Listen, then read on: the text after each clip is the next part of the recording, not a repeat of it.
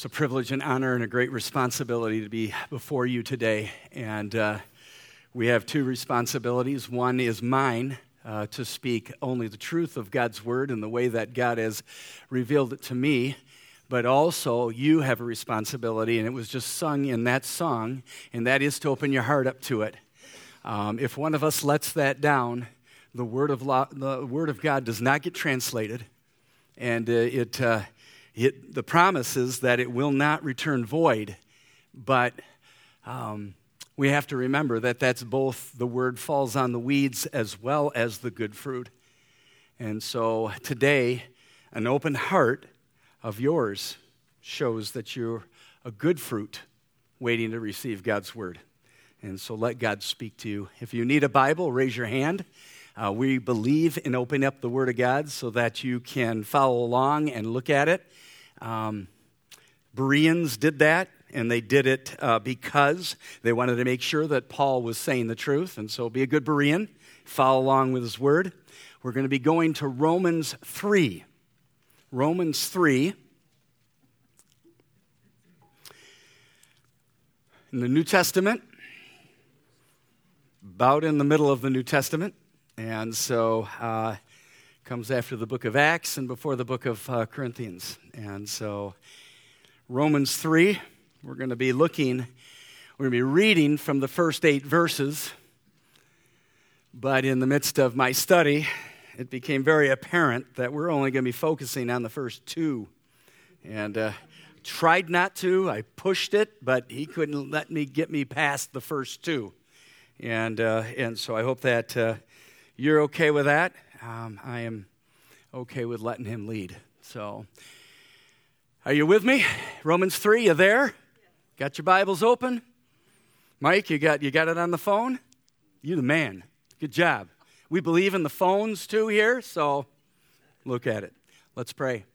Heavenly Father, your word is true. It's truer than the speaker that is speaking. And so, Lord, we just surrender ourselves to your word today.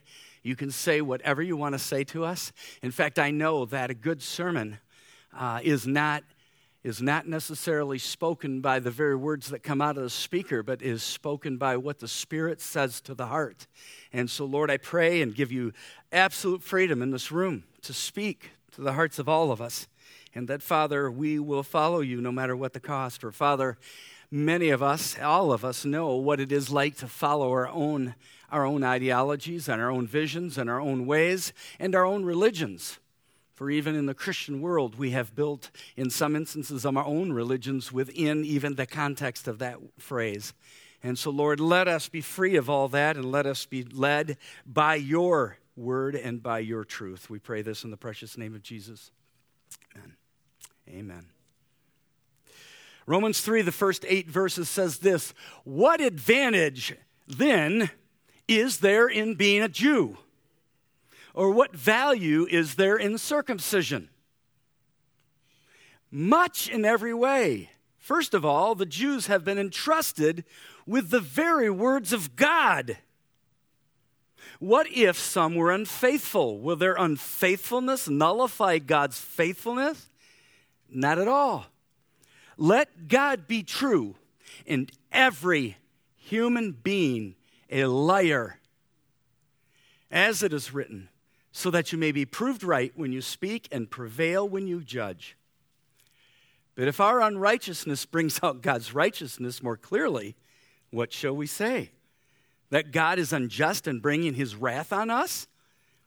I am using a human argument. Certainly not. If that were so, how could God judge the world?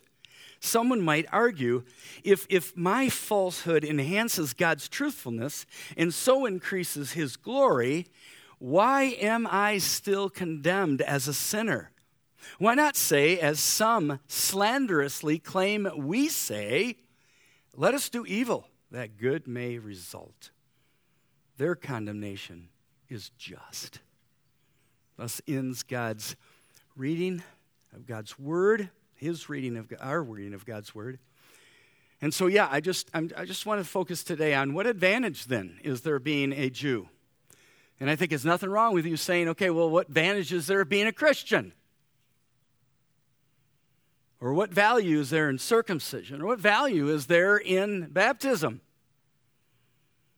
Much in every way. First of all, the Jew has been, or the Christian has been, we have been entrusted with the very word of God. The very word of God. So many don't see that today. So in chapter 2, Paul came against the religious judgment of the Jews. God's chosen people, right? And he mirrors it against the true judgment of God. He doesn't say all judgment is wrong, but true judgment must reflect the God of our heart and always be for restoration and not retaliation. And then he strips away all the false security of trusting in religious action. I'm better than you because look at what I'm doing. And the ceremony that in their day was separating people instead of drawing people together. Versus religious action and ceremony versus the transformed heart, a changed heart. And that's what Paul's point. That's where he's moving us to. It isn't about what you do on the outside. It's about what's going on the inside. So in a few short verses in this passage, Paul, moved by the Holy Spirit, totally undermines the entire man-made Jewish religion. Someone might say to themselves, well, how could he do that? How could he do that so thoroughly? It's because at one time Paul himself was under the same. He was living under that judgmental false religion. He was, in fact, not only living under it, he was soaring to the top of it. He was heads above his contemporaries. And he was one who persecuted anyone who was following Jesus Christ. It's said about him in Acts 22, or he said it about himself, in fact, in front of the king. He said this, I studied under Gamaliel and was thoroughly trained in the law of our ancestors. I was just as zealous for God as any of you are today. I persecuted the followers of this way to their death, arresting both men and women, throwing them into prison. And then further reflection about his taking comfort in his fleshly actions as a believer, he said this in Philippians 3, 5 through 6. He said, listen, I was circumcised on the 8th day. I was of a Pharisee, tribe of Benjamin, a Hebrew of Hebrews. In regard to the law, a Pharisee. As for zeal, persecuting the church. As for righteousness, based on the law, faultless. Faultless. Paul knew that false religion is always based on the exterior acts of the flesh, not of the heart. So it gets interesting as he gets into this third chapter. He begins an ancient method of teaching called a diatribe. It is an ancient literary form that teachers would use to move their students into thinking critically through tough truths. It is presenting the critic's objections and then working through an answer to the objection. Now, commentators have two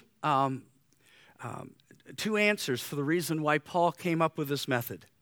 First of all, he actually had objectors in front of him that were talking to him and saying these questions. Like the first one that we're going to talk about today is, what advantage is there? What advantage? Or he himself lived out those objections in his own pre-Christian Pharisaical life. He actually had these arguments within his own being that he was going against the way. Professor James Dunn, a British theologian, says, Paul, the unconverted Pharisee, expresses attitudes Paul remembered so well as having been his own. And so as we work through this passage, we're going to look at the first of these objections. The first is the attack against God's people.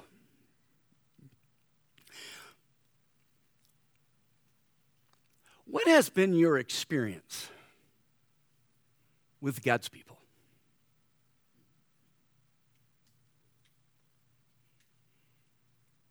Has it been a good experience?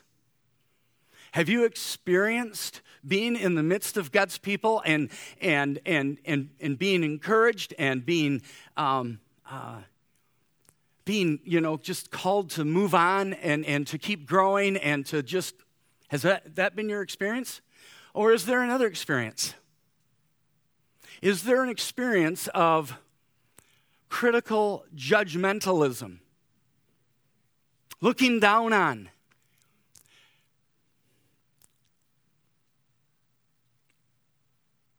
I'm seeing some very pointed expressions of understanding, and it was the Holy Spirit that asked me to ask that question. I don't have that in my notes.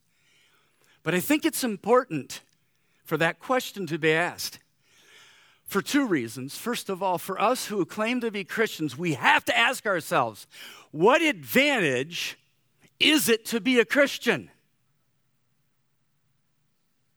And how has that advantage moved my heart into living out the faith that we so claim? Because the Jews didn't. They were God's chosen people. They were called to be a light to the world. And yet they lived for themselves. They said, look at how God has blessed us. Look at how much money we have. Look at how many riches. Look at all the success we've had in our life. Look at all this stuff, and look at how good I am. And that works out in so many weird and strange ways that sometimes it almost even escapes the people that are living it out. But there's another reason. And that's for those of us in this room today that have not yet received Jesus Christ. And one of the reasons we have not received Jesus Christ is because we've looked at these people who call themselves Christians and we've said, I never want to be like that.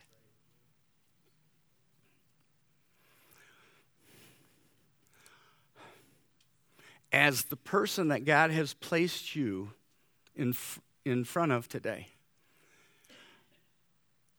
as lovingly as I can, please hear my heart. This is a warning. Do not let people lead you to whether you believe in Christ or not. Please. It is the most important decision of your life.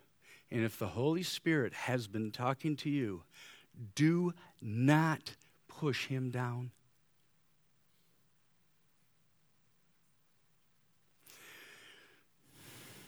Like the Jews, we have based a lot of our Christianity on knowledge and on intellectualism.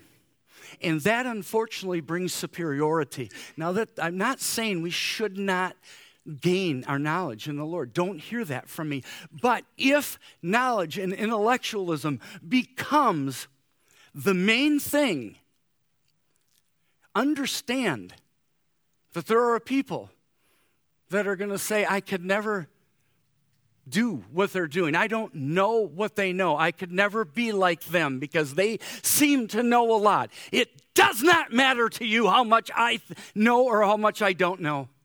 What should matter to you is, do you see Jesus in my heart? Because he's the true knowledge. And so as the Jews say to Paul, you're attacking the people. You're attacking God's people. We're his chosen people. And yet your gospel, the gospel we have to remember, listen from verse 1. This is where they're coming from. For in the gospel, the righteousness of God is revealed, a righteousness that is by faith from first to last. Has nothing to do with Wayne, has nothing to do with Mary, has nothing to do with Jill, has nothing to do with any of us. From first to last, the reason we're right for God, or right in God's eyes, is because of the gospel of Jesus Christ. Nothing I do, nothing I say. And that they were angry at Paul. They're saying you're stripping away everything. Because don't you remember, Paul? Don't you remember what God said in Deuteronomy 14:2? For you are a people holy to the Lord your God. Out of all the people on the face of the earth, the Lord has chosen you to be his treasured possessions. Psalm 135:4 says, for the Lord has chosen Jacob to be his own. Israel is to be his treasured possession. These and many more Old Testament verses were the foundation of what built the Jewish belief that not only were they God's chosen people, but because they were God's chosen people, that made them special. That made them saved. That made them, and they could go on and do whatever they want to do. Because and that's where judgmentalism comes on. That's where the separation comes on. If you're truly saved, your life is a base before the one who did it for you. You are absolutely he did it all. There is nothing I have brought to the table, nothing that I have brought to this. And so the gospel of Paul totally disarms the Jewish belief that they were, because the chosen people meant that they were saved, meant that they had it all together and they could live any way they want. It doesn't matter. Where's that got them today? Far from God. Far from God. Where's it got the church today? Far from God. It has. It has. And it's time for change. And so what advantage? I'm going to say something to you now. I want you to hear me. Can a person be chosen by God, but not called or elected by God? Can a person be chosen by God, but not called or elected by God? You see, what Paul is beginning to introduce is an idea, something by the Holy Spirit that says, listen to me, not all Israelites are Israel. Now this is something that we don't talk about a lot. But I want you to think about it critically with me. Just like, I'm not going to go there. Let me just, so he's beginning to introduce this. The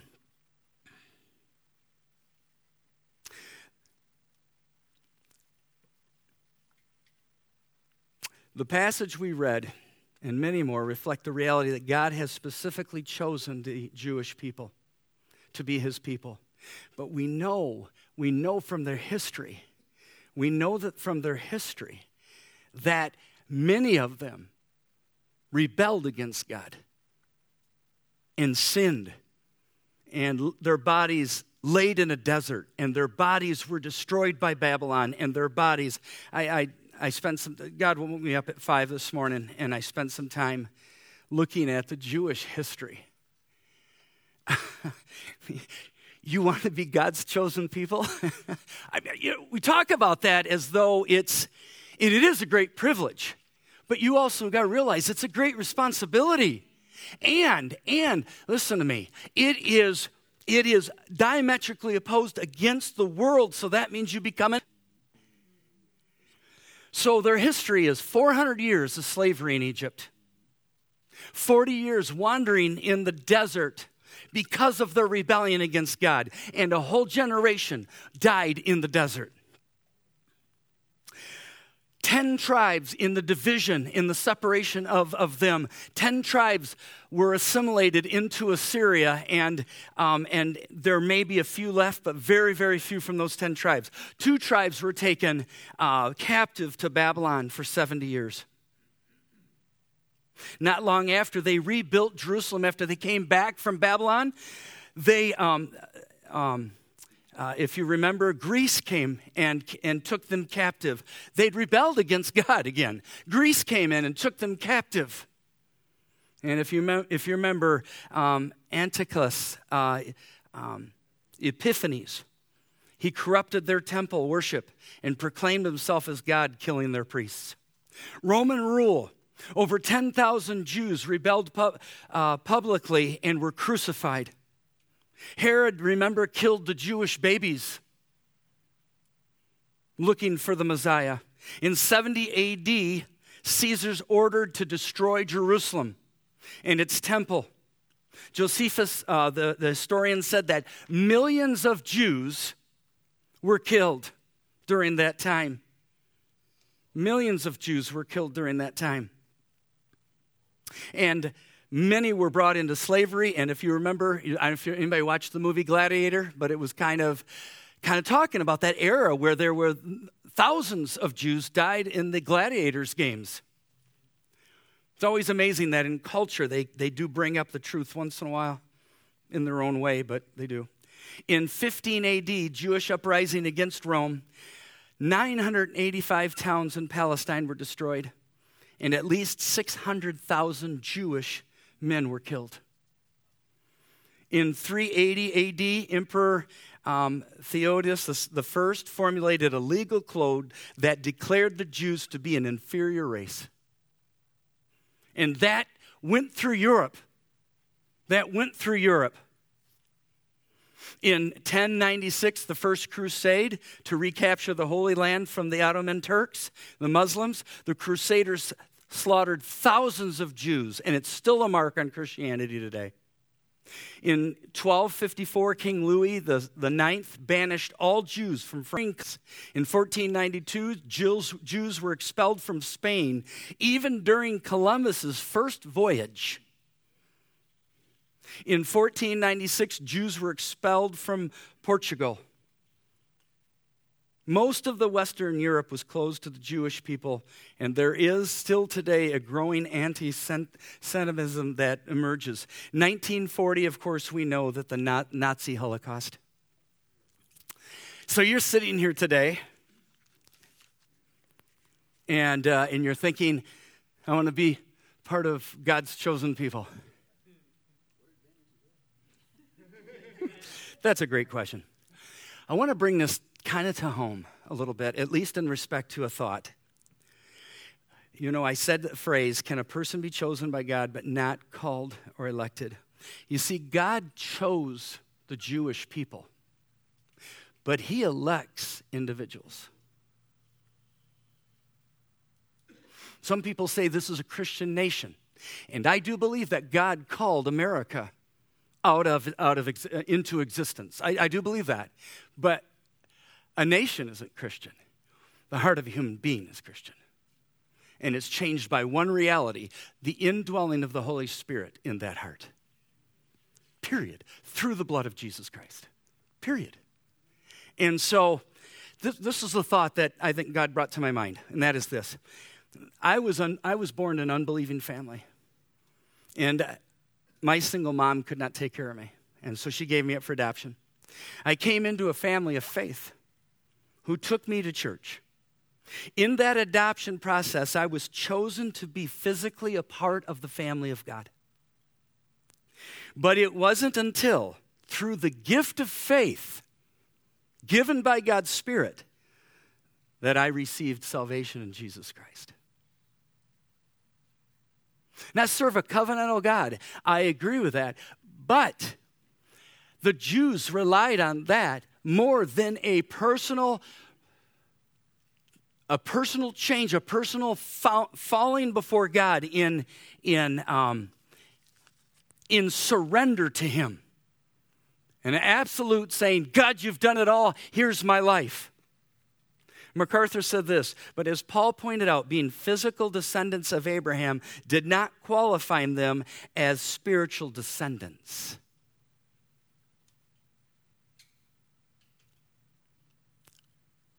The people of Israel were chosen by God through Abraham, but they did not make them a spiritual elected descendant. Now, there's something happening in our culture today that is so reflective of this, and it's this. Have anybody heard of the Abrahamic covenant? And that they're actually in Dubai, they're actually building a mosque, a synagogue, and a church, Catholic church. In fact, the Catholic Pope Francis signed what is called, I wrote it down, signed a human fraternity document that for the focus of peace and unity, because we all share Abraham as our father. That makes us be able to have unity with each other. Now, I'm not going to get in that argument. But I'm not going to get off on that. See, you have to understand something. You're here today and you don't believe in Jesus Christ. You've got to understand something. Peace will never come through physical security. Only peace will come through spiritual security. You will wrestle with peace for the rest of your life without the Creator and the God of peace. You will. It'll never happen. Jewish people had found security in the physical and totally missed the spiritual change in their hearts. You remember when Jesus told the story about the wedding feast in Matthew 22? It was a picture of the reality that the Messiah had come and that there was an invite to his chosen people to come to the wedding feast. The first wedding feast was the Messiah right in front of their faces. Right there. The one who's telling them the parable. I'm he. What did they do? They refused to come. And so what did he say? What did he say? Is anybody in this room really glad that he said that? Because guess who the other people are? Guess who the guests are? It's the church. It's the Gentile church. Thank you, Jesus. I'm hoping that you're with me on this because it's amazing. And so that is, and so Jesus was pointing to that. This brings to mind something that Peter said that I want you guys to hear. He said this in 2 Peter 1:10. He said, therefore, my brothers and sisters, make every effort to confirm your calling and election. For if you do these things, you will never stumble, and you will receive a rich welcome into the eternal kingdom of our Lord and Savior, Jesus Christ. All right, what things is he talking about? I want to know what things he's talking about because, if it's preaching, I'm doing that right now. So I'm making my election and my calling secure by doing this. It's not.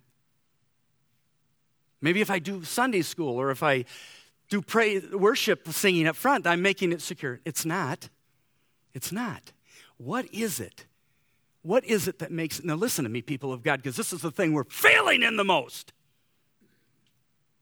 I want you to hear the list. Here are the things. Make every effort to add to faith, goodness. To goodness, knowledge. Not against knowledge. And to knowledge, self-control, because that's where knowledge leads. That's where knowledge leads. And to self-control, perseverance, never giving up. And to perseverance, godliness. And to godliness, mutual affection. That means you got to love me even though you don't like me. Sorry. Jesus said to mutual affection, love. Jesus said, this is how you will know that you're my disciples, as you have love one for another. As I have loved you, so love each other. Those are the things. And if you're not growing in that, you're not making your calling and your election sure. That ought to drive you to your knees. If you're still a bitter person, if you're still somebody that just is judgmental, looking down on people, you should be driven to your knees by those verses.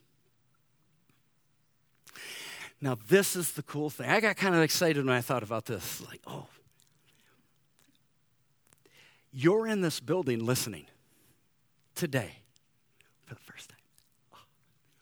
You're in this building. You know what that means? You're chosen by God. You're chosen by God.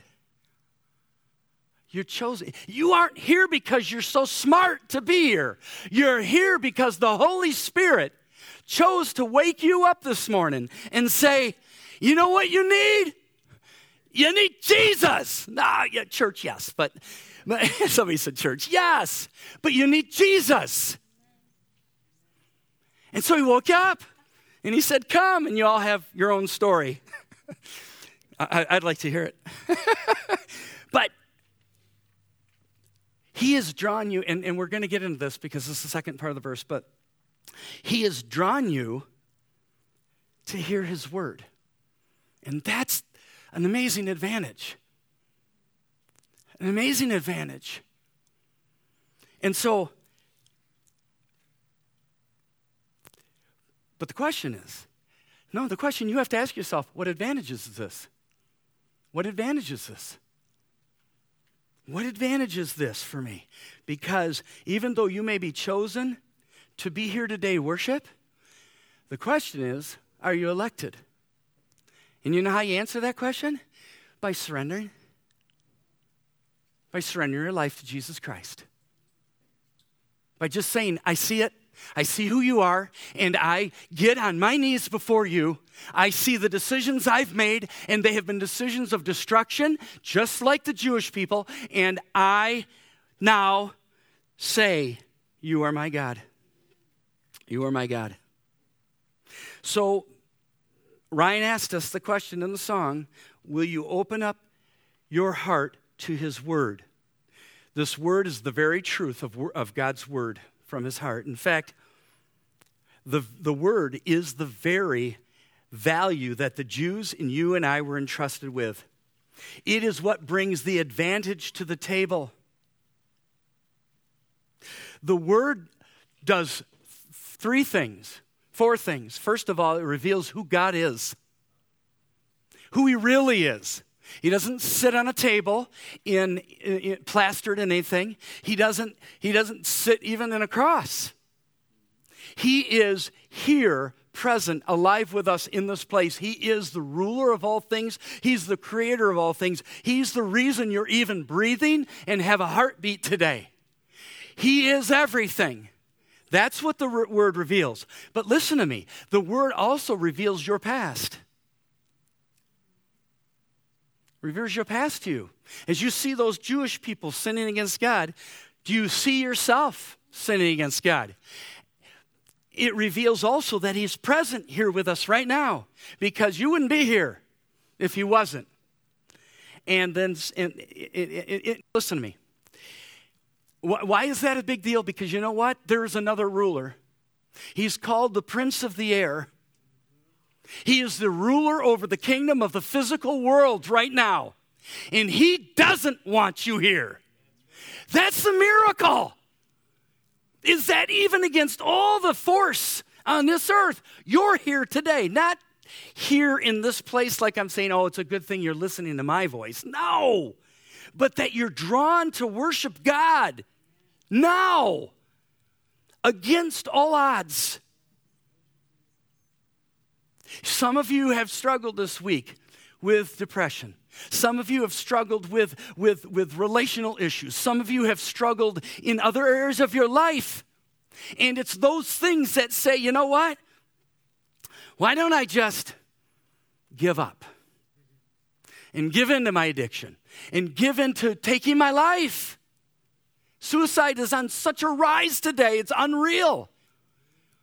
But the thing is, you're here. Chosen by God to be here, to hear his word, because he loves you. Ryan asked us a question. Will you open your heart? Will you? I don't care if I've heard this time and time again. This cannot get boring. This is the most amazing thing I have ever known in my life. But it's also the foreteller of your life. So it shows who he is. It shows your past. It shows you right now, right in this present. But it's also the foreteller of your life, because he's the overcomer. And in Jesus Christ, he gives a picture of the fact that we'll be with him forever. That's amazing. That's amazing. But he's also a foreteller of the fact if you walk out of here and you continue to disobey him, that is a sign of your destruction. Because how can you sit in the Word of God, hearing from his voice the very words that he spoke, and walk away and it not affect you at all? How can I do that? Much of the truth of our faith, our life of faith, is based on how we treat the Word. Did you realize that the Jewish people were reckless with the Word? Did you know that they lost the Word for 57 years? And it wasn't until 1651 when King Josiah, high priest, at 8 years old, and then at 12 years old instructed his high priest, Hilkiah, to start digging through the ruins, and they found the Word again. Listen to what his response is. Listen to the effect of by this time he was an 18-year-old. Listen to what he said. He tore his robes and he said this, "Great is the Lord's anger that is poured out on us because of those who have gone before us have not kept the word of the Lord. They have not acted in accordance with all that was written in this book." And you know what happened? A revival broke out. Yes! But you know what? We don't treat that this way. We don't treat this word this way. They did, and it changed in that short time. But of course, we know it went right back again. There was another time during Jesus' life that the tradition of man had become more important than the Word of God. That preference, human preference, became more important than how God's Word guides us. And so even though they had the Word, because remember Jesus read it in the synagogue of Nazareth, Isaiah 61, they had the Word, they chose to live in their own rules and preferences. Matthew 15:3 said this, "And why do you break the command of God for the sake of your tradition?" And the third one, so it was they lost the Word, they let their traditions come over the Word of God, and third of all, biblical literacy. When's the last time you picked up the Bible? Is there even a first time that you picked up the Bible? They were so illiterate that the Sadducees approached Jesus about marriage. And did you hear his response to them? He said these words, "Are you not in error because you don't know the Scriptures or the power of God?"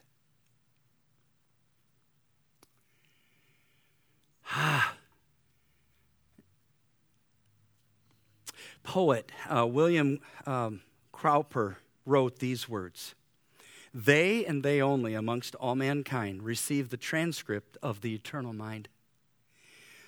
We're trusted with his own engraved laws and constituted guardians of his cause. Theirs were the prophets, there the priestly call, and theirs by birth the Savior of all." The very thing we possess right now in your hearing is the Word of God. What advantages then is there in being a Jew? Or what value is there in circumcision? Much in every way. Much.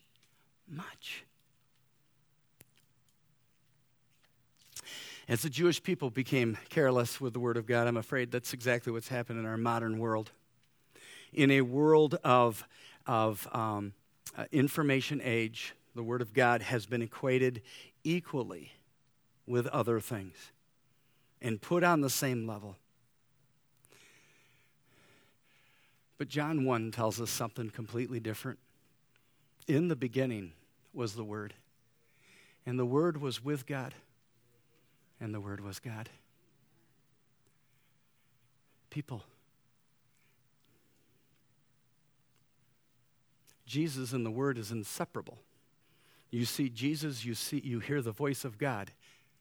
You hear the Word, you see Jesus. So, what about us? What does the Bible say to us? First of all, the Word of God belongs in you. 1 Corinthians 6:19 says, "Do you not know that your bodies are the temple of the Holy Spirit who is in you, whom you have received from God?" Psalm 119:11 says, "I've hidden your word in my heart, you being the temple, that I might not sin against you." The second thing that this scripture says to us is that the word is the power to say no to sin. No to sin. Psalm 119:9 says, "How can a young man stay on the path of purity? By living according to your word." Amen? Men? Amen?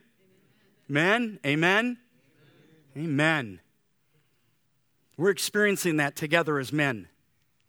We're seeing that. Third, that the word is to be hungered after. Job 23:12 says, "I have not departed from the commands of his lips. I have treasured the words of his mouth more than my daily bread." And Matthew 5:6 said, "Blessed are those who hunger and thirst for God's righteousness, for they will be filled."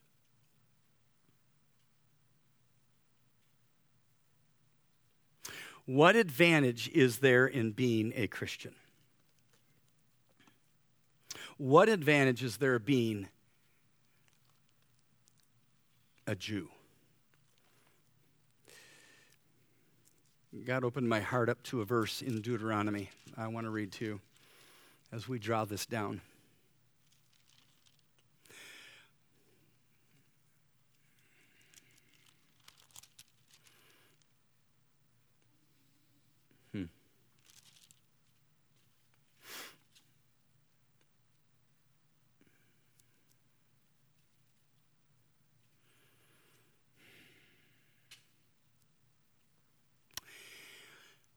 The whole book of Deuteronomy is a book of second chances.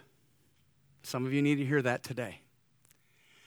It's about the fact that God was bringing the Israelite people back up again to Canaan after they had rebelled against God. They'd walked through the desert for 40 years. Some of us have walked away from God for years. And so as Moses is leading them he reminds them of all things that they did. He reminds them of the faithfulness of God, and that really is topic of what we've wanted to talk about. As we've talked about what advantage there is of the Jew, but then he comes and he at the end of Deuteronomy he predicts. Listen to this. He predicts Israel's rebellion. He predicts their rebellion. It says, "Then the Lord appeared." I'll start 14. "The Lord said to Moses, 'Now the day of your death is near. Call Joshua and present yourselves at the tent of meeting where I will commission him.' So Moses and Joshua came and presented themselves at the tent of meeting. Then the Lord appeared at the tent in a pillar of cloud, and the cloud stood over the entrance to the tent. And the Lord said to Moses, 'You are going to rest with your ancestors.'" What does that mean? You're going to die. Okay, you're going to die. You need to know that. "And these people," listen to this, "will soon prostitute themselves to a foreign god of the land they are entering." I read that this morning, and I said, what's the point?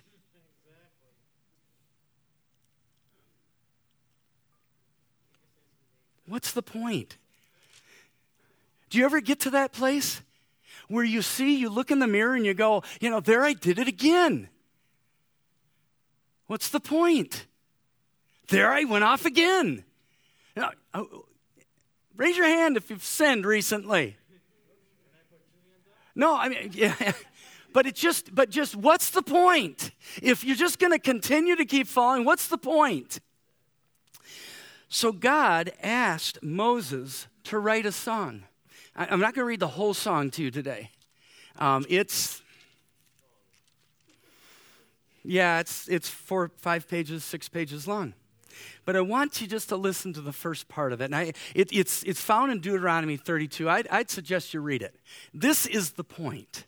This is the point. "Listen, you heavens, I will speak. Hear you, earth, the words of my mouth. Let my teachings fall like rain, and my words descend like dew, like showers on new grass, like abundant rain on tender plants.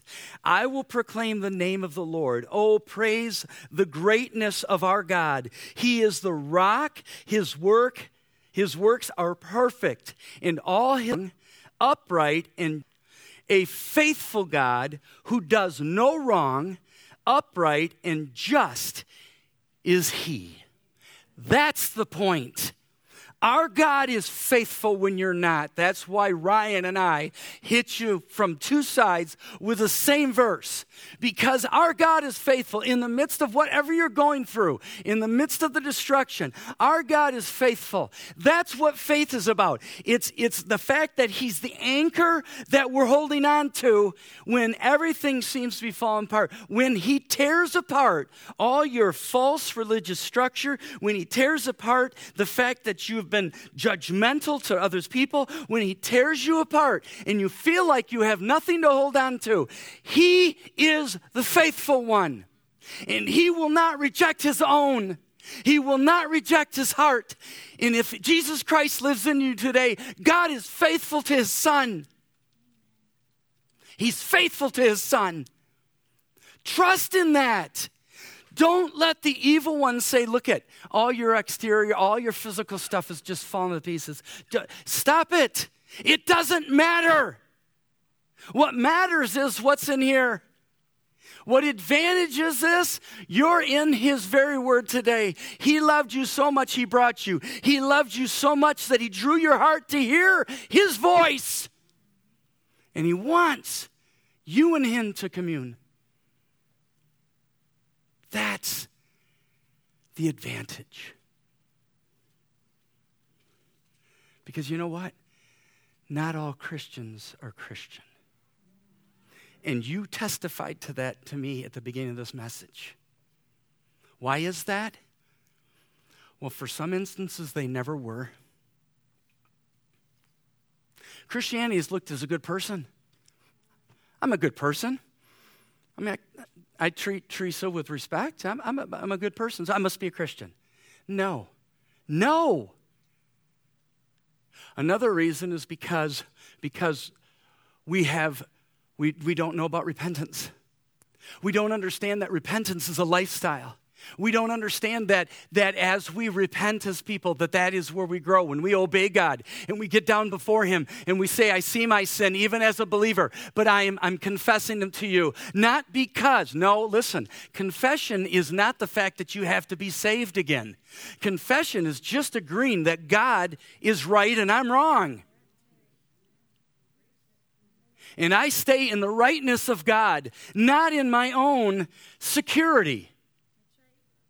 And so that's why 1 John 1 is so important to the Christian life, because he says that if you don't confess your sins, if you say you have no sin, you prove God to be out a liar. We're going to get to the liar thing next week. We're not going to do it this week. But people of God, if we embrace this, I'm serious. I mean, some of you are sitting here and you didn't come because you came as a Christian. You came here because God called you to, you were chosen. But you're sitting here saying, okay, I'm amongst these people that call themselves Christians. I don't know what this is all about. Keep your eyes off of us. Keep your eyes off of me. Because I'm the chief of sinners in this room. But let your eyes go to Jesus Christ right now. And ask yourself this question. Is his Spirit speaking to my heart about wanting a relationship with me? Do not base that decision on all kinds of nice people. You base the decision on the fact that you see Jesus Christ and you see him clearly. Then just give it up. Because I found fighting him does not work at all. So what advantage? What advantage?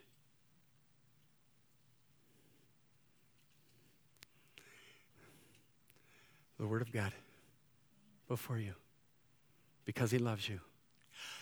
Burned, lost, tried to get rid of, all through the ages, but it's still here because he's faithful. Let us be people like that. Amen. You are loved. Let's pray.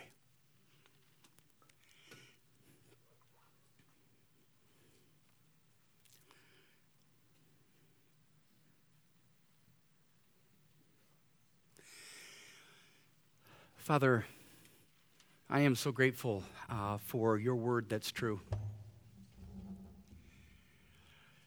And I know for me this week it was hard sitting under it because I had to take a long look at Wayne.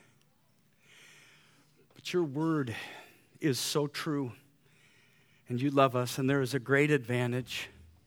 We sit in the presence of the King of Kings and Lord of Lords. We sit in your very presence because of your great love for us. We sit here because your Spirit drew us. I don't even know how to deal with that, God. Because I'm before you, I'm nothing. I'm a vapor, flesh and blood that someday will be in the ground and gone from this world. And yet you chose to love us. God, you so loved us that you gave your one and only Son, that whosoever believes in you will not perish but have eternal life. Lord, I pray that this word, however it spoke to anybody in this room, that their heart receive it, and that they be encouraged to stand up in this week. Because the great advantage is that not only does the word hear, but the word in our hearts received goes with us wherever we go. Onto our jobs, as we drive our cars, as we sit in front of our computers, as we are on our phones, as we're in this world, your word is with us, for your Son lives in our hearts. Father, let our lives reflect that to others. Forgive us when we have not. And Father, may we not be like the Jews who depended on their traditions and on their ceremonies of the physical. But let us depend on your word that lives within us. We love you and we trust you. You are God. In the name of your Son, Jesus, and all God's people said.